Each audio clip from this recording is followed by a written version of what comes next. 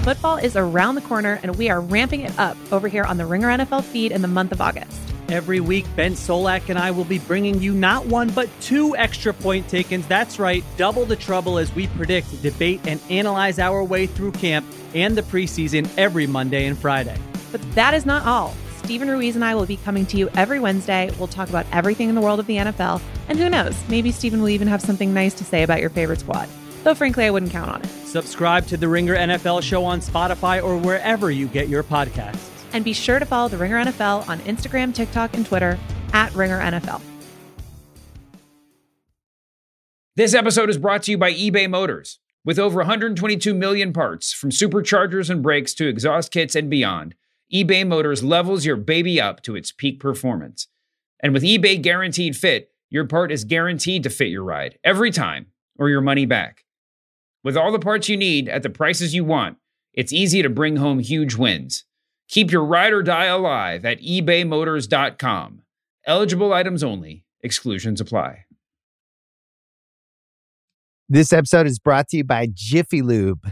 Cars can be a big investment, so it's important to take care of them. I once got a car that I started out with 25,000 miles on. I got it to over 200,000 miles because I took care of it. You know how you take care of a car? You take care of the maintenance, the oil, the brakes, all that stuff. And if you don't, you can have a car just completely fall apart. When your car needs maintenance, head to Jiffy Lube. They provide automotive excellence at speed. Get your oil change, brakes checked, tons of other multi-care services. It's all done by expertly trained technicians who actually care about taking care of you and your car. Jiffy Lube, car more. To find coupons and start an instant online estimate, visit jiffylube.com. Ladies and gentlemen, we have a new champion. But I'm better than you, And you know it. DMD. Acknowledge me. Well, ding dong, hello. Embrace the vision. and we want the smoke. Lately, he just hasn't been very oozy. Heard worldwide. What's up, everybody? Welcome to another episode of Wednesday Worldwide. Worldwide? A proud member of the faction known as the Ringer Wrestling Show. My name is Ben Cruz, and I'm a producer here at The Ringer. And with me, as always, are my tag team partners, senior editor at TheRinger.com, Cal Davenport, and of course, the super producer here at The Ringer, Mr. Brian H. Waters. Mr. Waters, I see jersey on you, and it does not look like a Baltimore Orioles jersey, and I have some questions. It's a Seattle Mariners jersey.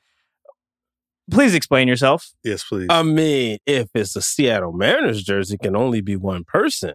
If it's not 24, we're going to have a conversation. Of course it's 24. The person I deem the greatest baseball player ever. And okay. It even as long as it's Griffey. Stitching from 95. Okay. Griffey gets the pass. I didn't know if you're turning on your Orioles. Oh, in the middle of a historic season. He said none of that. No, that's the reason why I couldn't wear it last week, because they were playing the Mariners. But I got you. So is he going full Jimmy Uso right now on the Orioles? It's the greatest thing I saw on TV last week. Oh, that was great. What a moment. That was fantastic. It's good to see you guys. Good to see you, man.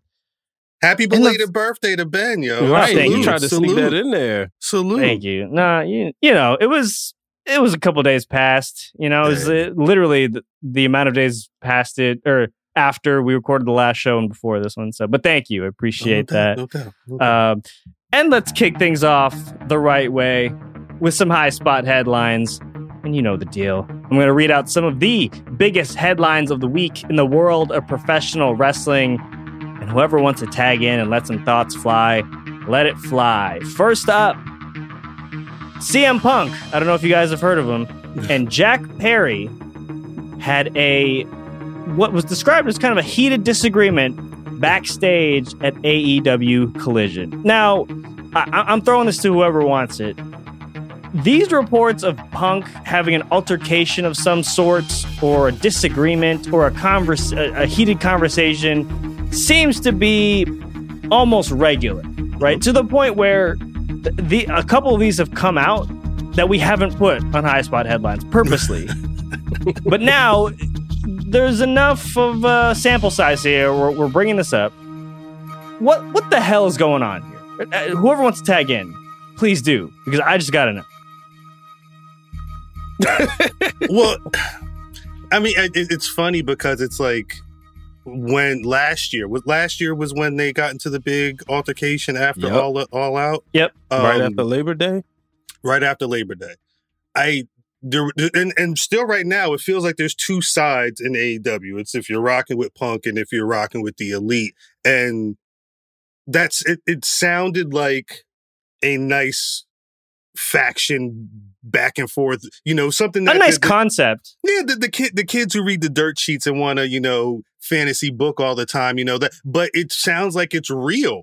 And the only thing that confuses me is that it always sounds like it's Punk is the one either directly in the mix or the one who is instigating. Like the Jack Perry situation, I believe, was there was a spot on a show, the Collision that they were taping a couple of months back, where he wanted to use real glass, right? And CM Punk, which I think CM Punk said that Tony Schiavone, the officials, the doctors, everybody was like, "You're not using real glass in this spot." Sure. So I can understand that, but the conversation was Punk saying that he thinks that this was Perry not wanting to work on the show next week.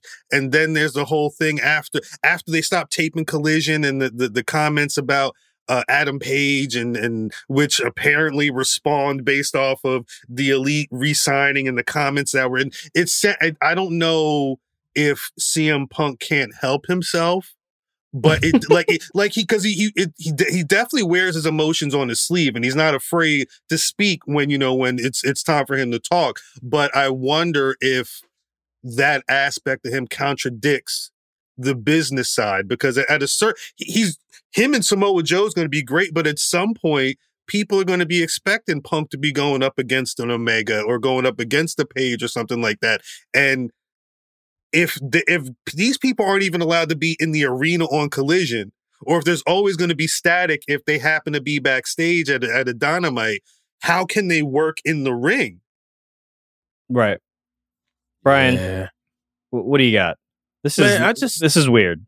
It is very weird. I think when I think about CM Punk, it comes down to he's a WWE guy.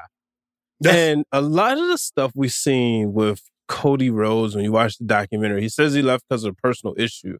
But when you really watch the doc, the biggest takeaway is he kind of did everything to get back to WWE, right? Because that's where he was homegrown. Yeah, CM Punk came from the independents. He was, you could credit him for kind of breaking through a door that allowed more people like him to make it big time.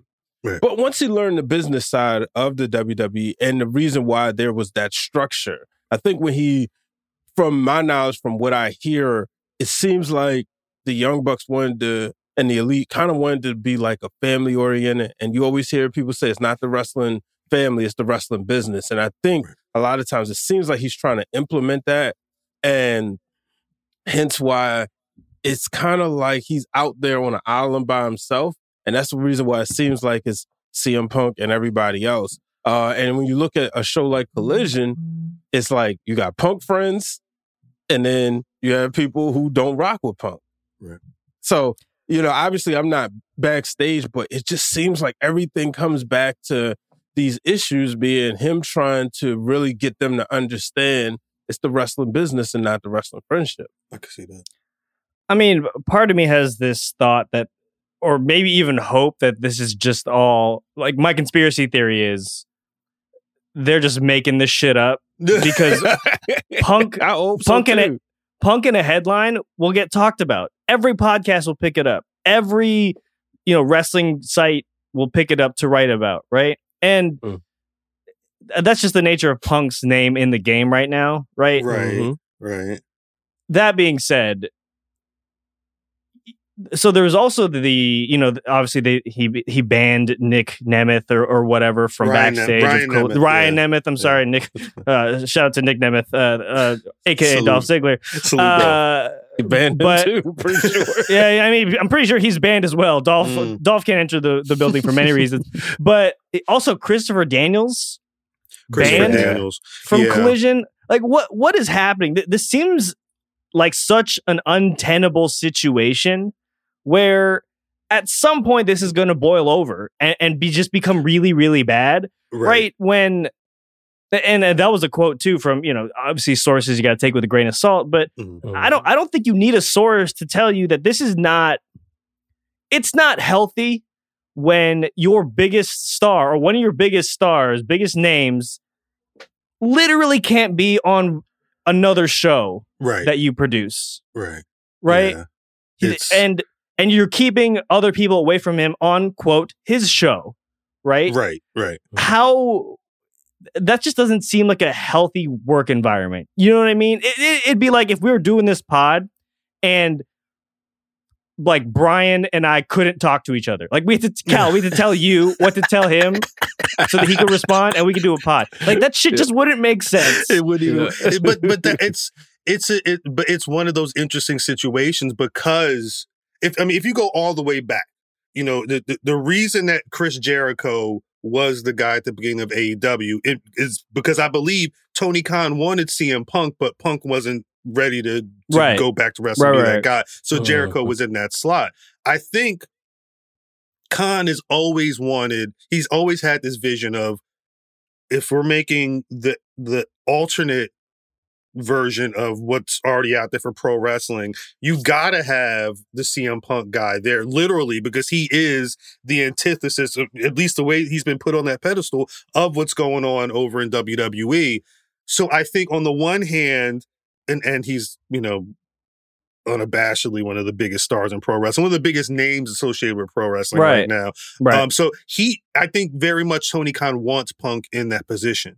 But on the flip side, you've got Kenny Omega and the Bucks, and they are EVPs at the company, and they're there day to day on the flagship show. They've been orchestrating this since the beginning. So I think you've got a bunch of people who understand the business and the way they want to present it on one hand. On the other hand, you've got a guy who is about the business, but is also I don't want to say toxic, but he has a lot. You can say it if you want, Cal. There's a lot of, when he steps in the room, there's going to be people that love him, going to be people that hate him, and there's a lot of reasons why. And that stuff doesn't mesh. That's why these conversations get interesting when you get to Wembley Stadium, when you get to All Out, because you have to figure if CM Punk has an AEW title with an X through it, and there's no talk of him wrestling an MJF, a Kenny Omega, or any of the big names outside of who's on Collision for that title. At a certain point, it's gonna look like Jade Cargill with that TBS championship over here, with the women's division over here, with all the bangers for the other title, because it's the circumstances are different. I don't know why Jade isn't over there, but I know why CM Punk isn't over there for that other title. And it's because of all this other stuff. Real or not, it paints a picture of CM Punk looking like somebody that they can't do business with everybody, which isn't going to work if a lot of people in that business are clearly rocking with the elite. Yeah, I mean, this feels like a ticking time bomb that, you don't want to see go off.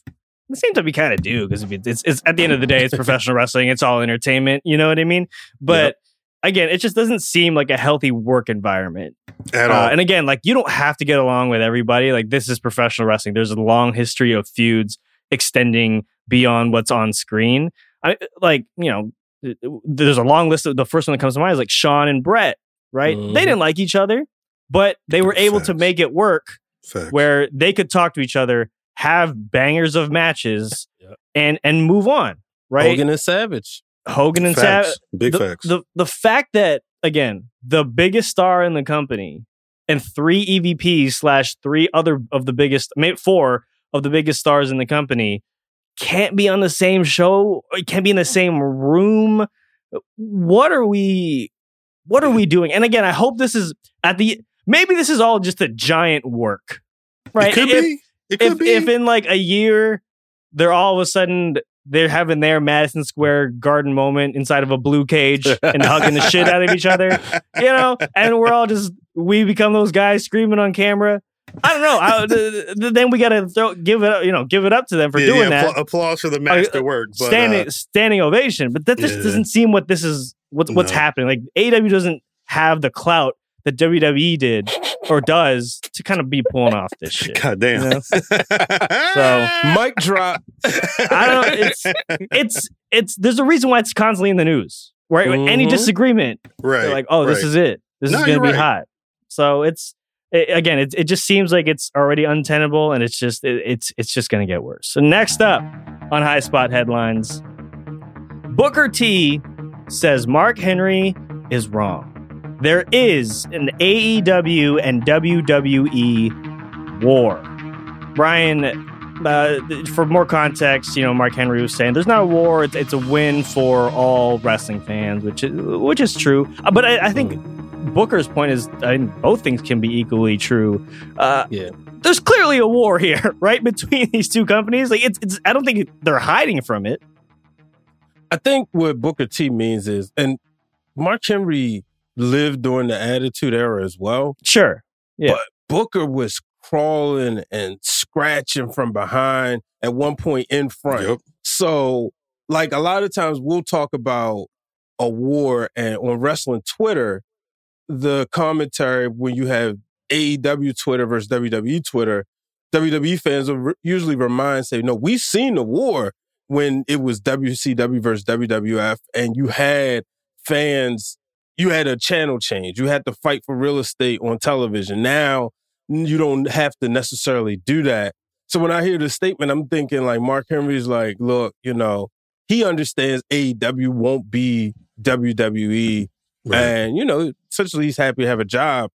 And not saying he can't work in WWE, but I see Booker T like, nah, look, it's a war because every week we still going to put on our best product. And essentially he's not taking AEW lightly just because he's in front, or on the winning team, especially considering Booker T is on NXT, which is, like I've said time and time before and got a lot of heat and voicemails about this. Yeah, get him. Is the equivalent to AEW Dynamite.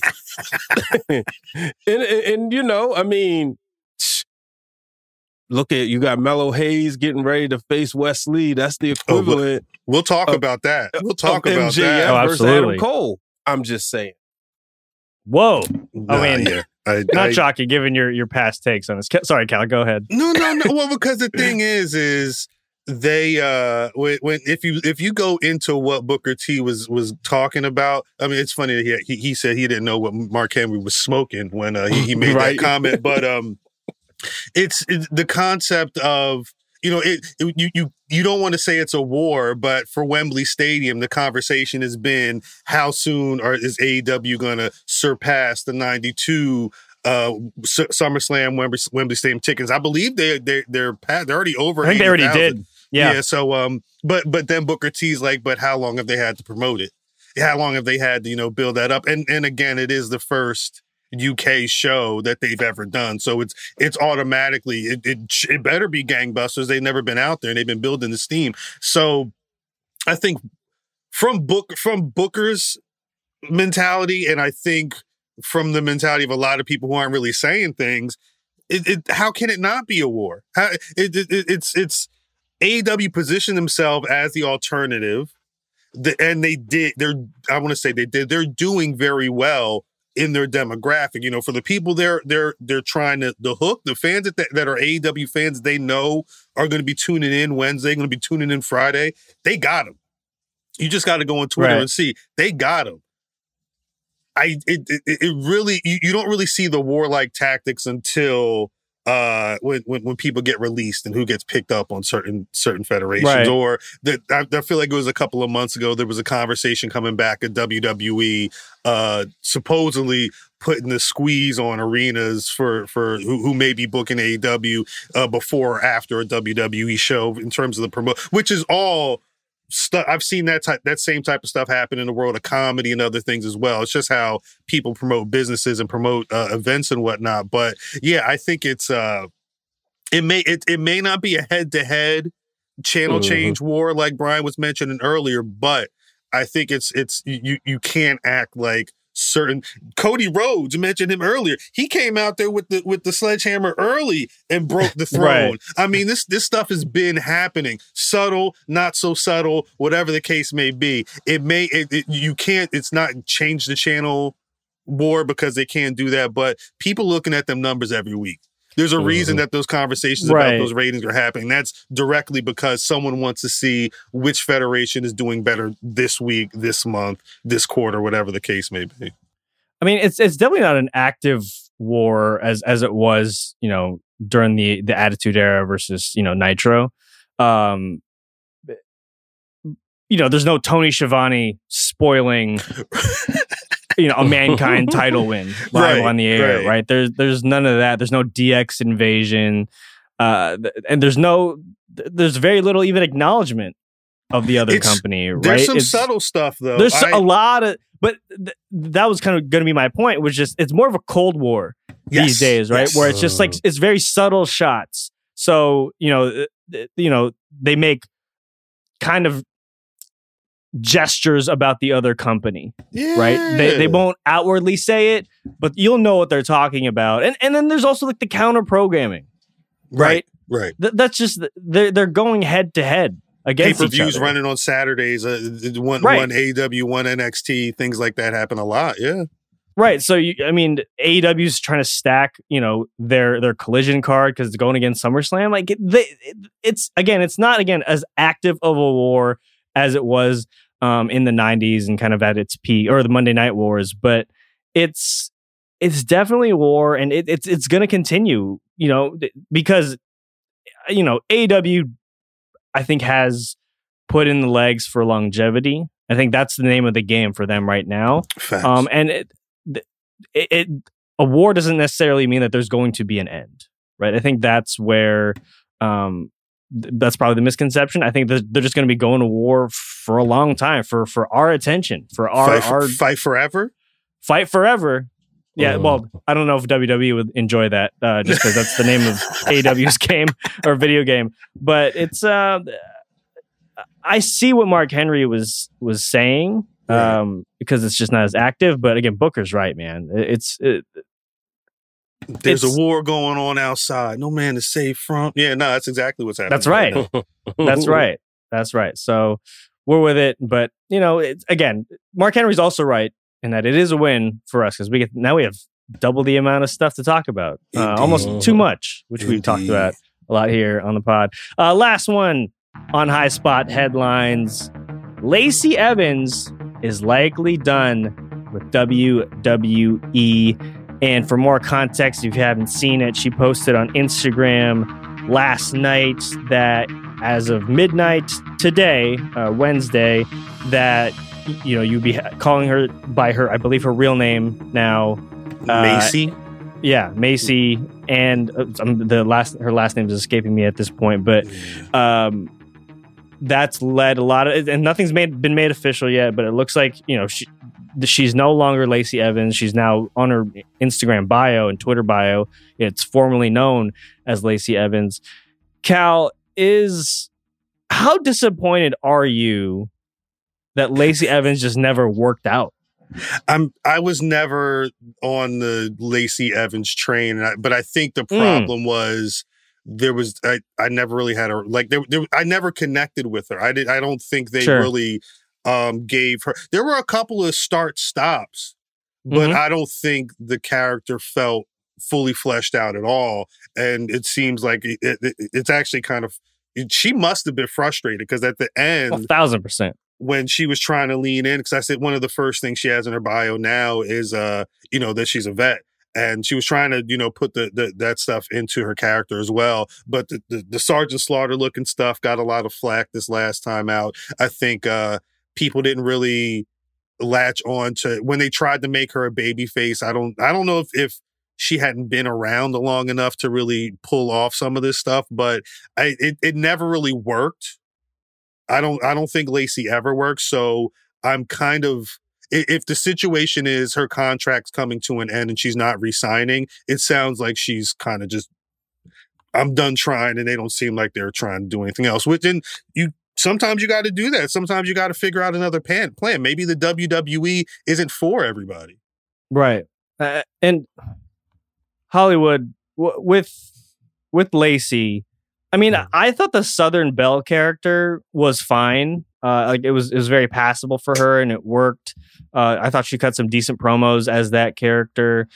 Where did you stand on Lacey Evans throughout her run? I mean, I think her being out now is not that surprising, but the lead up to it seems like they tried to make her work several times. Yeah, I didn't really connect with her either. I think she could have benefited from this new regime in NXT, as we see Dana Brooke go down there and working with some of the younger talent. I think, it's also like a fresh start for Dana Brooke as well. And I think Lacey Evans could have highly benefited from that as well. The woman's right punch was just like devastating. And I thought could have built upon that. But, I just think when it comes down to her WWE career, a lot of stuff is just bad timing, to be honest with you. Yeah. And, you see the way things are moving, and things move like a machine.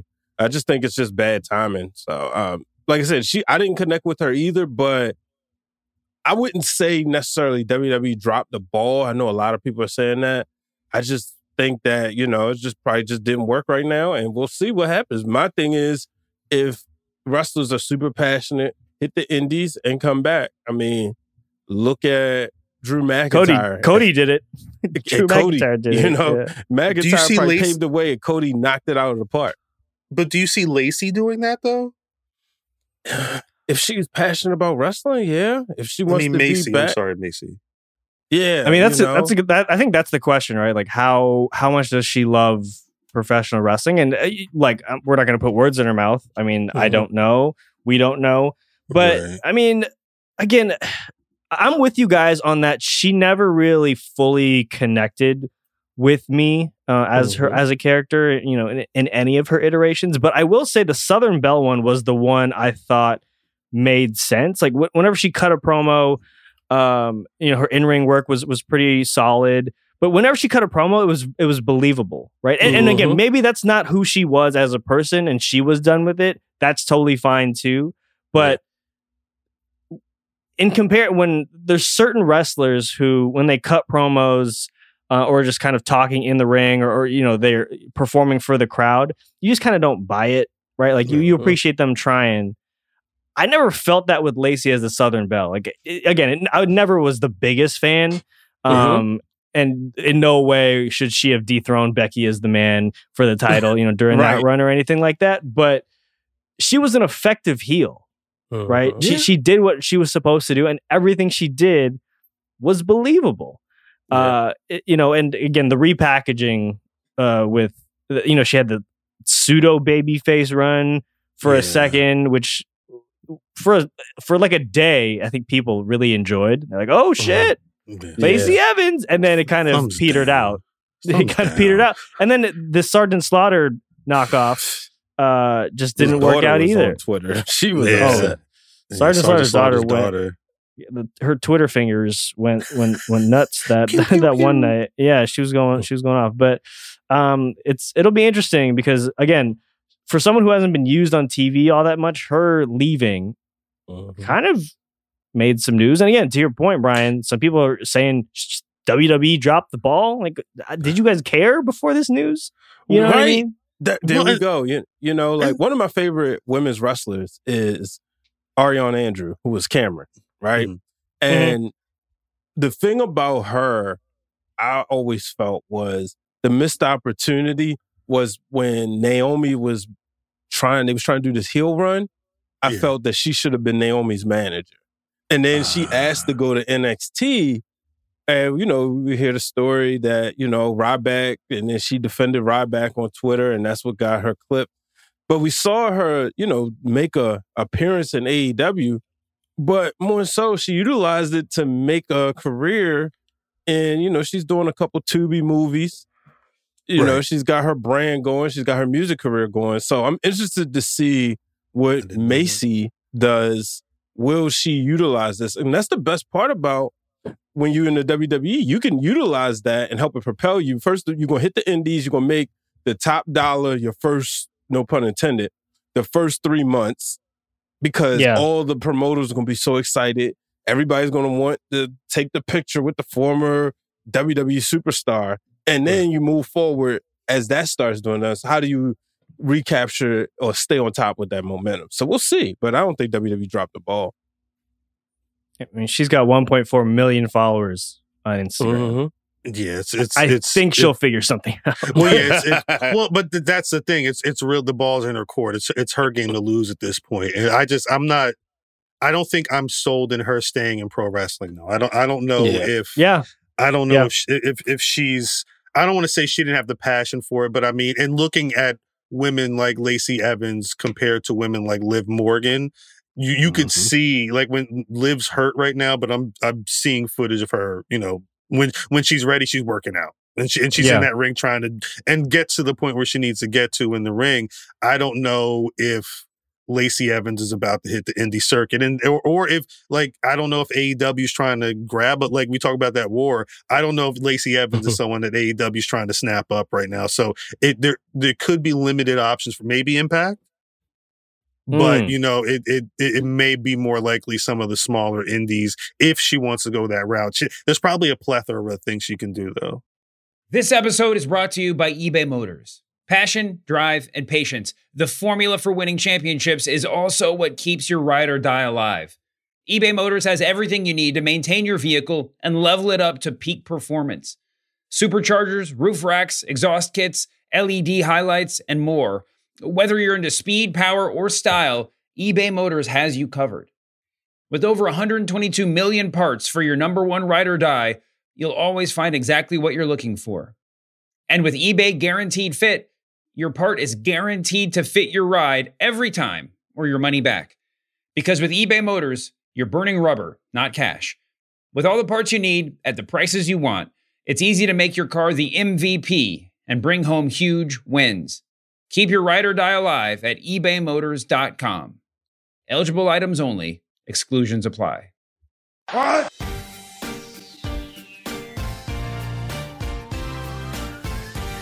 There it is. You heard the drop. It's time for They Said What? 3 of us have listened to The Masked Man Show and Cheap Heat, as I'm sure all of you fine listeners have as well, because, well, you're already subscribed to our wonderful feed here on The Ringer Wrestling Show, but we get to do something I'm sure you all wish you could do from time to time. We're going to respond to a take dropped by the likes of the legendary David Shoemaker, Kaz, Peter Rosenberg, Stat Guy Greg, or Dip. And for today's edition of They Said What, we're going with something from the Masked Man Show, but not from Shoemaker or Kaz, but from their guest, former WWE head writer and author extraordinaire, Brian Gewirtz. Hollywood, play the clip. Where is the pathway to where The Rock officially acknowledges Roman Reigns in some way, shape, or form? I would say this. I would be shocked if The Rock appeared anytime soon while the strike is going on. But I would be equally, if not more shocked, if The Rock never appeared in a WWE ring again. And figuring in this storyline at some point too. But everything, it needs to be crafted and discussed and thought about. And if The Rock, let's say, again, we've never talked about this, just my opinion. If The Rock all of a sudden like tweeted something about the bloodline, it's not like if I tweeted something about the bloodline, like who gives a shit? If he tweeted something about the bloodline, the gates of hell are opened. Yes. You know, it's hard to close the door again. Once you do it, once you like dip your toe into the pool, like it's on. You can't just, you could tweet Grayson Waller and he could tweet back and there could be a funny little exchange and you could mention it again. But there's not going to be this pitchfork like mentality of like, what are you waiting for? Do it. You started it. All right. The Rock stuff. First of all, I popped with Brian calling Rock the Rock still. Like he works for Dwayne Johnson's seven Buck Productions. You know, I mean, he's a senior, but he's a senior vice president of development or something like that for 7 Bucks Productions. Still calls him Rock. It's the Rock. Love it. I absolutely love that. But I mean, this is a conversation, we obviously had more so leading up to WrestleMania 39, a couple of months ago. And, it's kind of been floated back, but this is someone who knows Rock really well. And has known him really, really well for a long time. I mean, the Bloodline story seems to be going for a while. It would be malpractice, in my opinion, if Rock doesn't get involved at least once before the end of this. Malpractice. Wow, so, that's what they said. What I love it. I mean, well, even if he pops in for a night. He doesn't acknowledge Roman. Boom, you got your involvement. If you're gonna have The Rock involved in the Bloodline, though, I think you're gonna want to get your money's worth. So I think you want to like a build, like do it, or at the very least, build. it's got to be a something like you. I don't know what SmackDown anniversary is coming up, but The Rock's going to be on SmackDown. Roman and the Bloodline, you know that everybody's going to be there, and you just have to wait for the moment to happen. But there has to be I don't think you can just have The Rock pop in on a SmackDown and be like, "Hey, I see you, Roman," or whatever. Because at some point, people are going to want that, all the nostalgia freaks out there are going to want the match, right? They're going to eventually want Rock versus Roman at some point, no? I mean, yes. Sorry for calling y'all freaks. Has that boat... I know, I was like, wait a minute. You're talking about me. My fault. Has that moment passed? Wasn't that in LA? Wasn't that in LA? No, I'm first of all, he said nostalgia freaks. It's the truth. That's what everybody wants. They be freaking out for these old time and I won't say old time wrestlers, but anyway, what you about to say, Brian? I'm sorry. The oldest person here doesn't want to see nostalgia. Oh man, that's what you call evolving and constantly moving forward, ladies and gentlemen. Facts. I'm an anomaly. And this is not me taking a shot at Cal. For those out there say, you just called him old. But so here's the thing, right? The problem is The Rock never openly retired, right? He never said, I've had my last match. And no offense to Eric Rowan, we don't want that to be his last match. We want the proper build-up. We want, the one. Brian doesn't want that to be the end of Rock's Wikipedia page. He's trying to understand it. And the crazy part is we're almost 10 years on that act. We're almost at the 10-year mark in a couple of years. So we don't want that to be it. I love what Brian Gewirtz said. First of all, y'all make sure y'all check out the full interview, the full show. Just incredible. Absolutely. It's a funny Rock, Triple H, CM Punk story in there. Nice. But the thing is, if I agree with Ben. It is malpractice because everybody knows the ties that The Rock and Roman Reigns has. If they never shook hands on television before, if that moment in Philadelphia, Pennsylvania at the Royal Rumble never happened, maybe we're not talking about this. If there's not so many photos, let's just say, if the Bloodline consisted of just the Usos and Solo, right?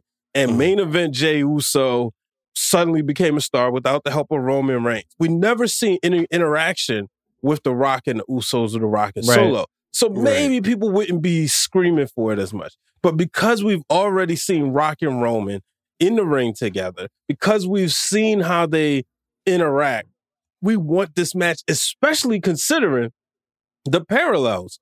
Both of them were brought in as blue chippers. Both of them were supposed to be mega baby faces in one way. The crowd said, no, we're not accepting that. Then they both make dastardly heel turns and become big stars. Everybody's waiting for Roman to flip that switch.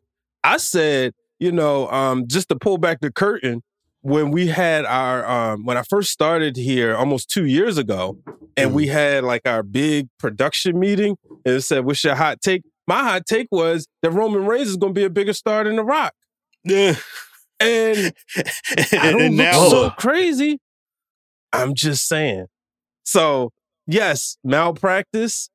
I understand Rock and Cena had their moment, but give me Rock and Roman Reigns because I do not need that last match to be a 5-second match for Eric Rowan. But that's why I was going to ask, because Rock already had the match where he beat Cena, and then he dropped the belt to Cena and held his arm up and everything. Like, what I was assuming that was a passing of the torch at that point, because that was almost 10 years ago or whatever the case may be. But what more?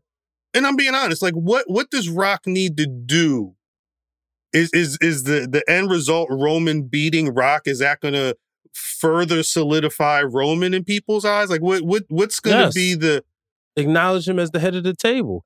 I mean, they've been adding these graphics, right, of everyone that Roman's beaten. Adding The Rock on there would be incredible. Right, it would just be something to add to your resume. And look, he doesn't need it by any stretch of the imagination. If Roman stopped wrestling tomorrow, bona fide Hall of Famer, one of the greatest careers of all time, right? But you have him beat The Rock. I mean, that's someone who arguably is on some people's Mount Rushmores. You know what I mean? So is Stone Cold next? Like, who else does Roman have to beat? But there's no connection with Stone Cold. You know what I mean? At some point, who else is Roman going to have to beat to be the GOAT? Like, because let me ask you a question. If this doesn't happen, if because of SAG, let's say SAG happens and then The Rock's got 2-3 movies, so he can't show up, because there's been movie shit that made him not show up at WrestleMania. So let's say the strike's over at the end of this year and he's got movies booked up $7 for days and he can't do WrestleMania. This never happens. Does that lessen what Roman's been able to achieve? Like, do you feel like a piece of the story isn't complete? I don't think it's about Roman's career more than Rock's in terms of the context that we're talking about it. Because look, again, if Roman, if his last title defense was against Jey Uso and, a tribal, in tribal combat, that's on paper, that's sick. To Brian's point, if Rock's last match on paper is against Eric Rowan in a squash match, you can't do that to like one of the best of all time. You know what I mean? And so I think this is more of a Rock thing than it is a Roman thing. It sounds like it's a y'all thing. I mean, look at Stone Cold though. His last match against Kevin Owens, right? We didn't need John that either. Cena's last match against Austin Theory. The jury's still out on Austin Theory, but Austin Theory's still higher than Eric Rowan. No offense. I'm just saying. You're right. You're right about that. I would argue that I didn't need any of those matches. The Cena Austin Theory thing was cool to watch to open up a WrestleMania, but like I didn't think about that match until you just mentioned it just now. Ric Flair's last match, we're not counting anything that happened after 2008. That did insert Will Smith or Agent MK, whatever. Ric Flair's last match, Shawn Michaels. Shawn Michaels' last match, Undertaker. We're not counting Australia. About to say, he came back. He came back for some. Shawn, they had that tag match that was horrible. No, they was fighting in the stands. That didn't happen. Bald Shawn. They made an action. Remember, they made an action figure for Bald Shawn. Oh boy, that was one of the worst. That almost. Shawn Michaels is my favorite wrestler of all time. That almost ruined it for me. Bald Shawn figure. Yeah, but this is what y'all get for wanting to make sure that nostalgia's got to stay with. I want to see Shawn Michaels.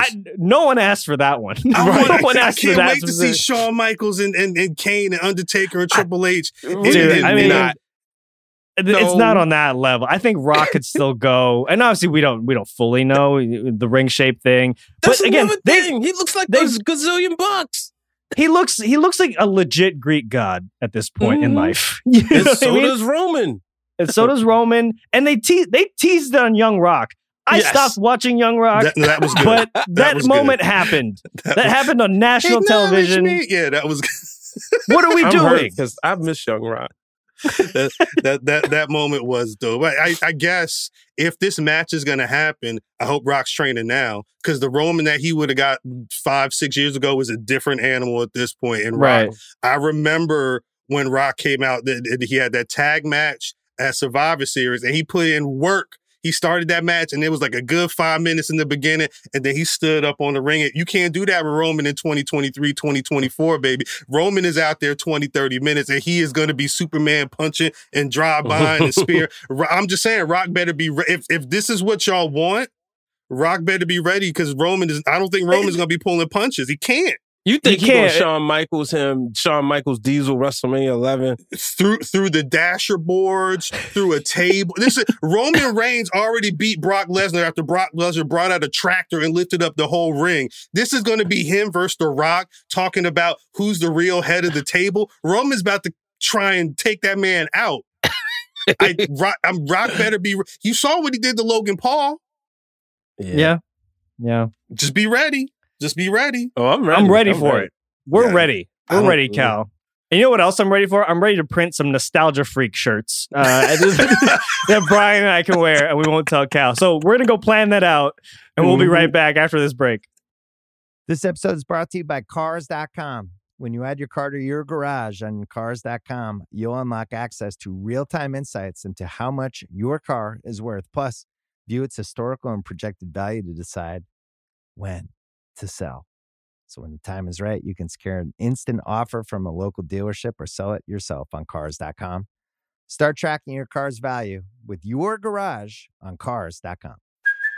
Hey, it's Kaylee Cuoco for Priceline. Ready to go to your happy place for a happy price? Well, why didn't you say so? Just download the Priceline app right now and save up to 60% on hotels. So whether it's Cousin Kevin's Kazoo Concert in Kansas City, go Kevin, or Becky's Bachelorette Bash in Bermuda, you never have to miss a trip ever again. So download the Priceline app today. Your savings are waiting.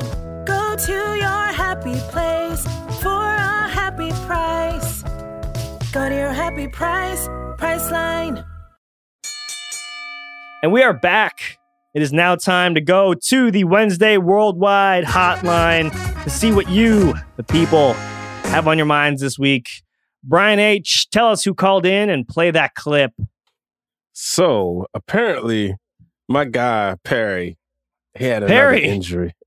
Oh, sweet. Not again. Oh, no. I didn't mean Play to. Not again. He was in the kitchen, and he woke up in the ER. Here we go. Oh, God. Hey, y'all. This is Perry in Vermont again. Just got out of the hospital again.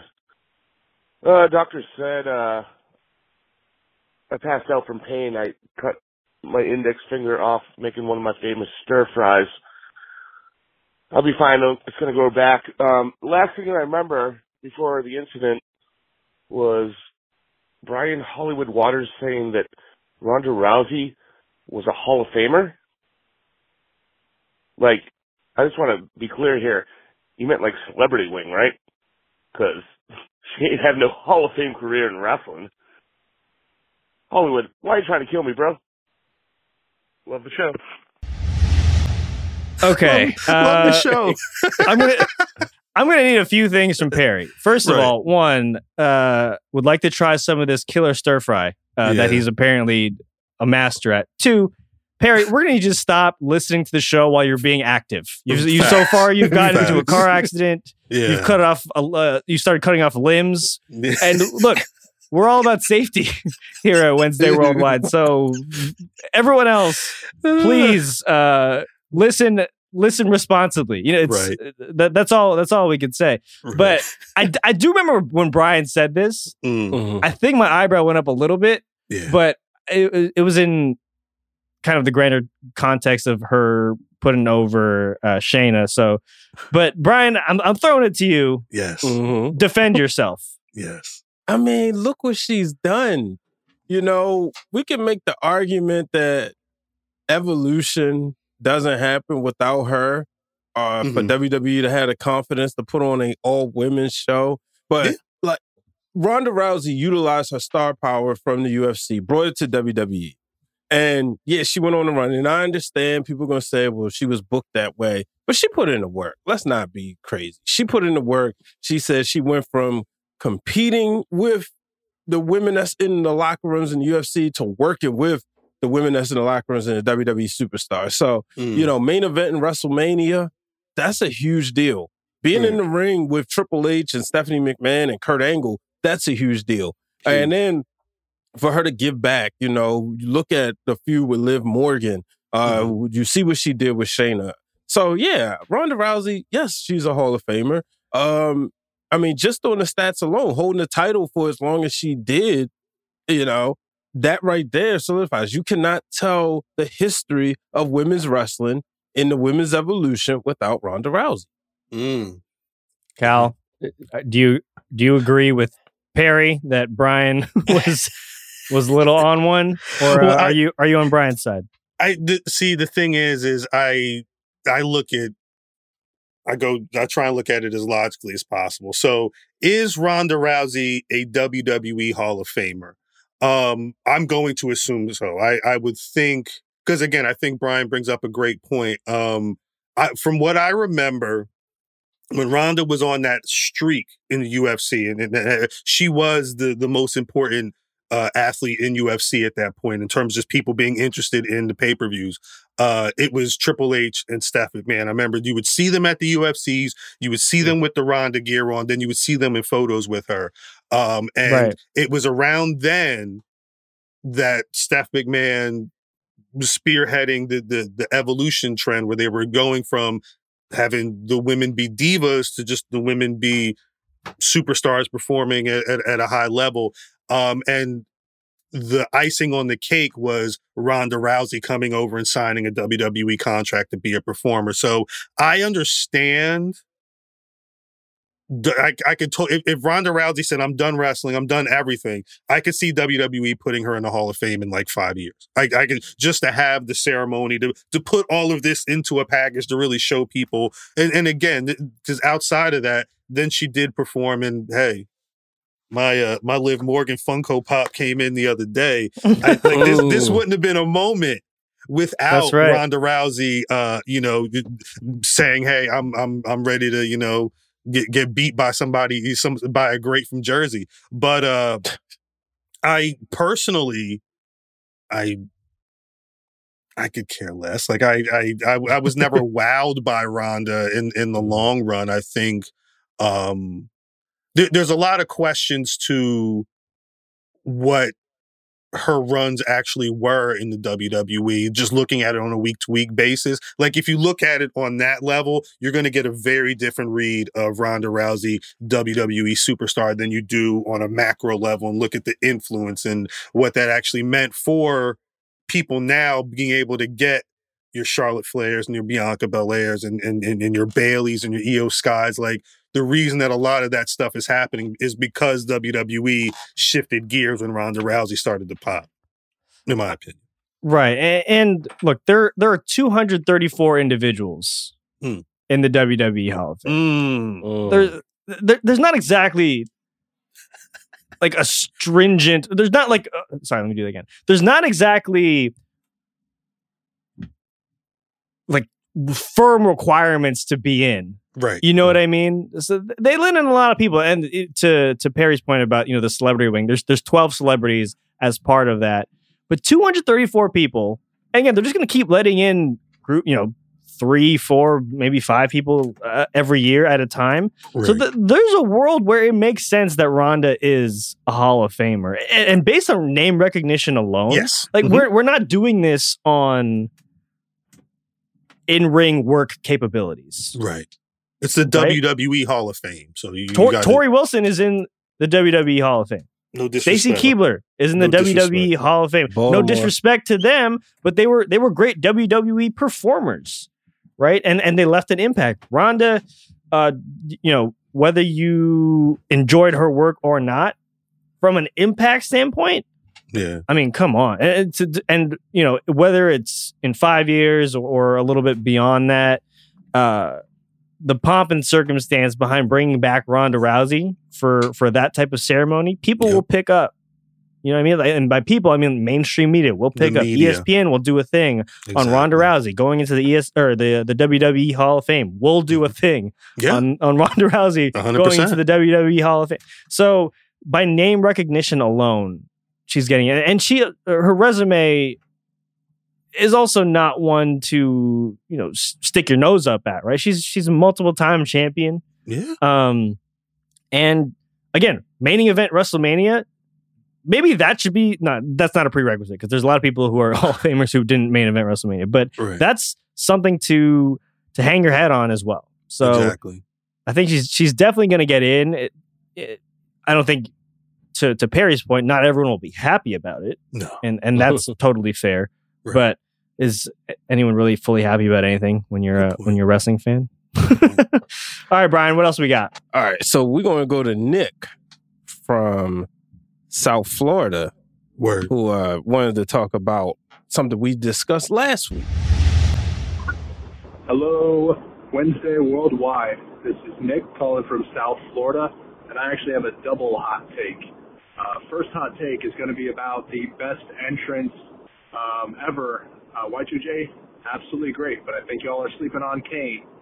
He was completely unexpected. They did have the vignettes before, but he popped in out of nowhere. It wasn't a match or anything like that he was involved in. He wasn't a participant until he decided to come in. I'm picking that as my greatest entry or arrival. And the second hot take is in response to the hot take the caller dropped. I think these records are ridiculous because all they really show as far as reigns is how long a booker or a writer wants to keep the person in the position. And comparing Roman now to Bruno, that's just ridiculous. If you look at the talent that surrounded Bruno at the time, I mean, I was not even alive, so I can't even really name it, versus all the other people in WWE that could be carrying the title. Seth, Bobby, Cody, Brock, there's a lot of competition for that title and a lot of more opportunities to have someone else take the lead. When Bruno was around, wasn't a lot of other people who could carry the belt that long.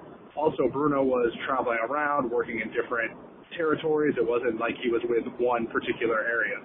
So I think using the term for the record as a reason to keep the belt on someone is pretty ridiculous because it's not like professional sports where the outcome is not predetermined.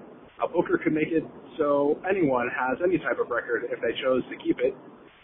Honky could have gone longer. You could make The Miz the longest running world heavyweight champion if you wanted to. Yeah, there's some other things involved, but I think those need to be thrown out the window because they don't really matter because it's not based on anything outside of the control of the writers. It's my hot take. Thanks. All right, Nick did his own mini podcast episode in the middle of our podcast. But all really well thought out points there. Indeed. Cal, I'll throw it to you first on the Kane thing. What do you think? Is Kane close to the Jericho debut? I think the thing is you're almost, I don't want to say you're looking at two totally different eras, but I will say I remember being deeply in the throes of this.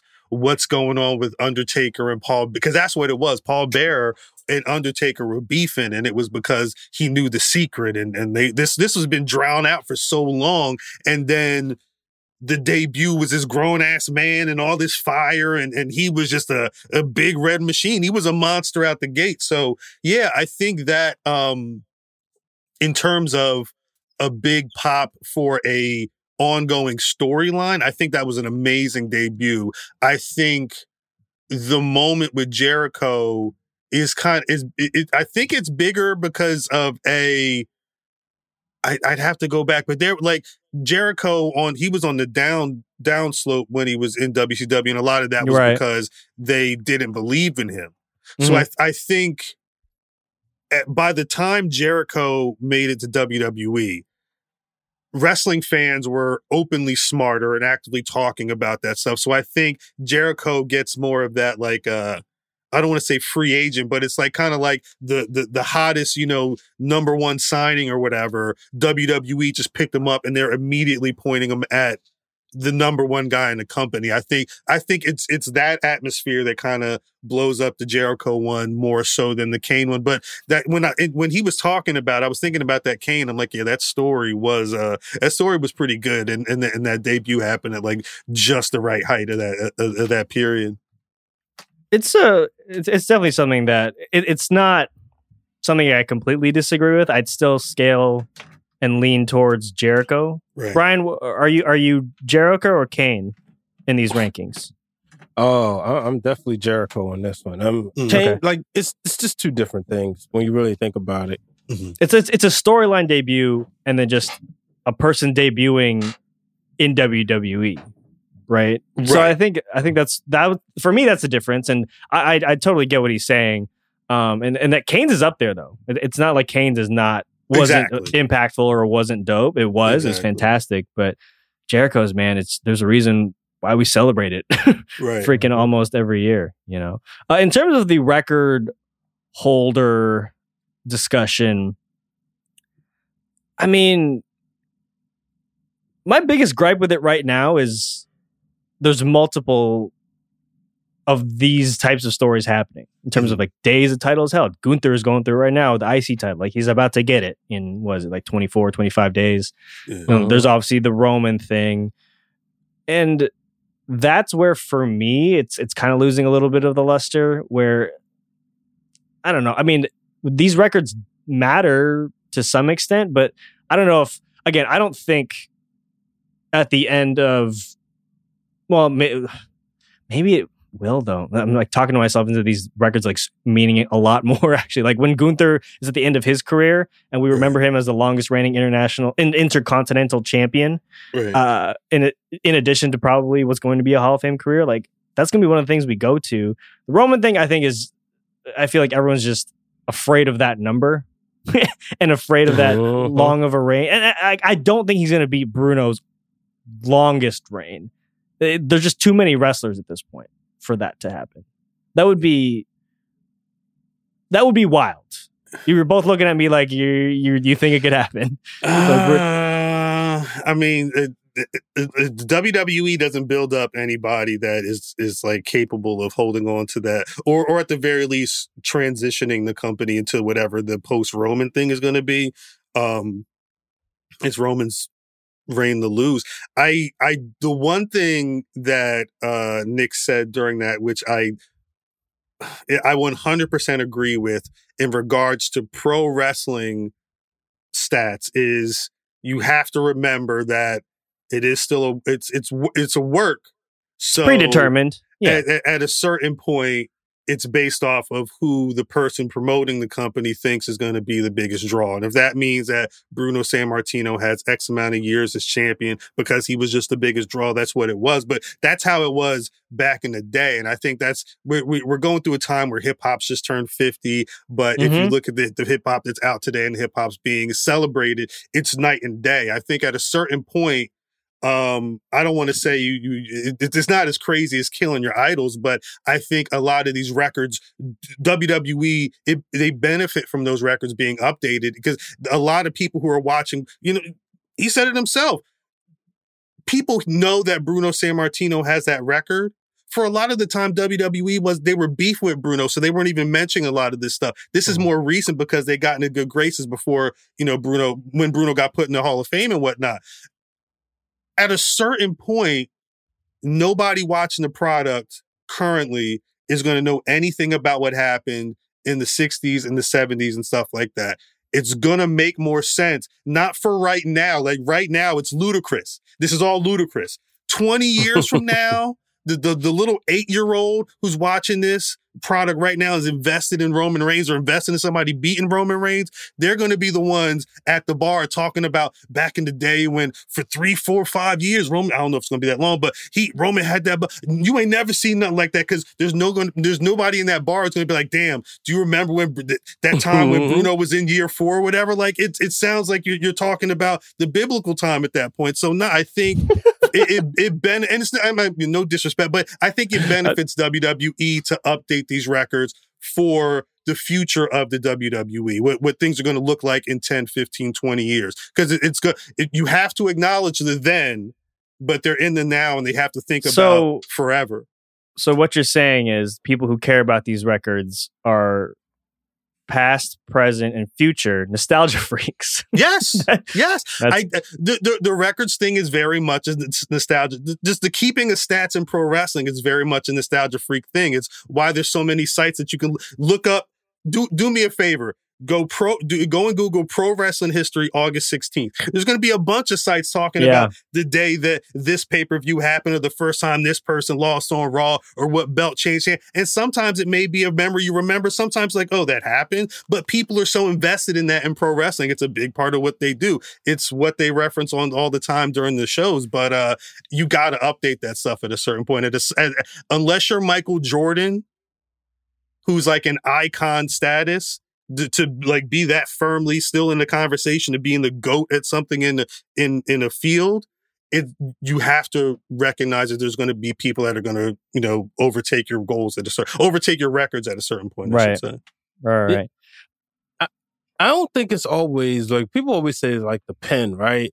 And the power of the pen. I don't think it's always that easy. Reigns would have been champion in 2015 and probably never let the belt go then. It's got to be more like he has to do the work. So if anything, you could say, man, maybe he's being rewarded for his hard work. But I never like to look at it like that. People may say I take wrestling too serious. But I do look at it like, yeah, the record does mean something because it says, with confidence that nobody was outdoing me. Nobody was outdrawing me. And this is the reason why I'm the guy. I look at, one of the things I disagree with when he said, like, when Bruno was champion, there was nobody really else for them to put the title on. Well, if you look at the second run, there was names that's in the WWE Hall of Fame, people that you recognize because of their lineage, like Stan Stasiak, like Killer Kowalski, like Ernie Ladd. So at any point in time, WWE could have went with those names. Now, there was a show that I produced that Rosenberg did, and it's maybe been a hot take where he basically said the reason why Bruno had that title was because of the class of people that went to the Garden every week, and Vince McMahon Sr. was not going to take the title off him because that was their hero. You know what I mean? And then you look back during the 80s, during the rock and wrestling era, the reason why the title didn't come off of Hogan and he had it for so long was because he was the superhero. For me, somebody who didn't watch comics or didn't watch a lot of cartoons, wrestling was my cartoon. Wrestling was that for me. So Hulk Hogan was my superhero growing up. So, and Cal, you just brought up a good point. In the future, there's going to be little kids that the ones that do throw up their ones and acknowledge Roman Reigns, that's going to brag about this. They're not looking at, Roman should lose the belt because Seth Rollins is on the roster and he needs a chance with it. They're looking at it as a shoot. Like, yes, my guy always wins. Or, well, for goodness sake, if like my daughter, can somebody beat him, please? So, I appreciate the call. Definitely love the feedback. But no, I don't agree.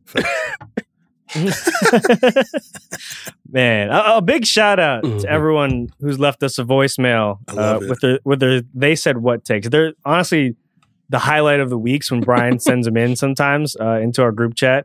We can't get to all of them, but we promise we'll get to as many as we can. Indeed. Peep the description of this episode with a phone number to call in, drop your take. We'll do our best to get them on the show. All right, before we get out of here, let's hit on last night's NXT and tonight's upcoming Dynamite. Let's each pick the biggest thing that stood out to us from NXT. Now let's vote on which one to talk about more in depth. Brian, kick things off for us. What was your biggest NXT takeaway? I get to go first. I'm probably taking cows right now. Wes Lee, baby. I love Mello, but y'all know, like, I love Wes Lee. And watching him come up through the business, just seeing that next level, you can tell he's got the Shawn Michaels sauce. Yeah. Oh yeah. Cal. Yeah, same thing. Think that Wesley Carmelo Hayes, because that's next week. Yeah, I'm so hyped for that. That's the only thing I've been thinking about all day. It's gonna be great. I laughed. I popped and I laughed when he jumped through the table with both feet. It just like it was cool, but simultaneously just a little bit dorky at the same time. Where I was like, "What?" Yeah, I know. You're like, "Oh, that looks like it hurt." But I mean, the match he put on with Dijak too was fantastic. So, just a great show overall for Wesley, man. That dude is a star. And again, I'm just glad they didn't put him back in the North American title picture, and they're saying to hell with it. Like let's do this mellow NXT title match. Let's get it going. Wish there was more of a build, but I'm sure this won't be the last time. We saw Sami Zayn and at the time Adrian Neville go on this long run, and I think it took 4 times before Sami Zayn became champion. Do y'all think that can happen with Wesley and Melo Hayes? With Melo with Wesley in the Sami Zayn role? Yeah. Yep. Yeah. Yeah. Yeah. Yeah, for sure. I mean, I think they can have 4 matches where there'll be 4 bangers. Right. And I mean, in this feud, he seems kind of like the underdog, also kind of the heel a little bit, but he's definitely more aggressive. Yeah. I feel like Melo is going to kind of become more heel-ish throughout this and just become more of an obstacle that Wesley has to overcome. So I definitely see that. I mean, that's a great comp where you just love to see that because they haven't.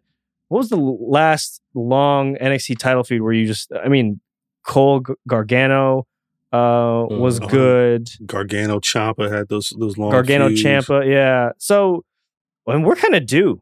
I'm kind of due for this to just let this run for a couple months. Good call, Brian H. Waters. That's what we do right here. Let's hope for that. That's what we do. That's what we do. Looking at tonight's AEW Dynamite Fight for the Fallen. It's the one thing you're looking forward to most. Cal, what do you got? God, this card is not very friendly to me. Shouts out to Fight for the Fallen, though. I think I'm going to be most interested in this Orange Cassidy versus Wheeler Yuta match. Okay. But so slim pickings for you, Cal. Brian, what do you have? I was very hard on the Hardy Boys last week because I did not enjoy their match with the Young Bucks at all. So this week I'm going to try to give another shot because I think he's low-key one of the greatest of all time, but his character didn't allow us to really appreciate him, and maybe just because he was such a nice guy, and that's Jeff Jarrett versus Jeff Hardy in the Texas Chainsaw Death Match.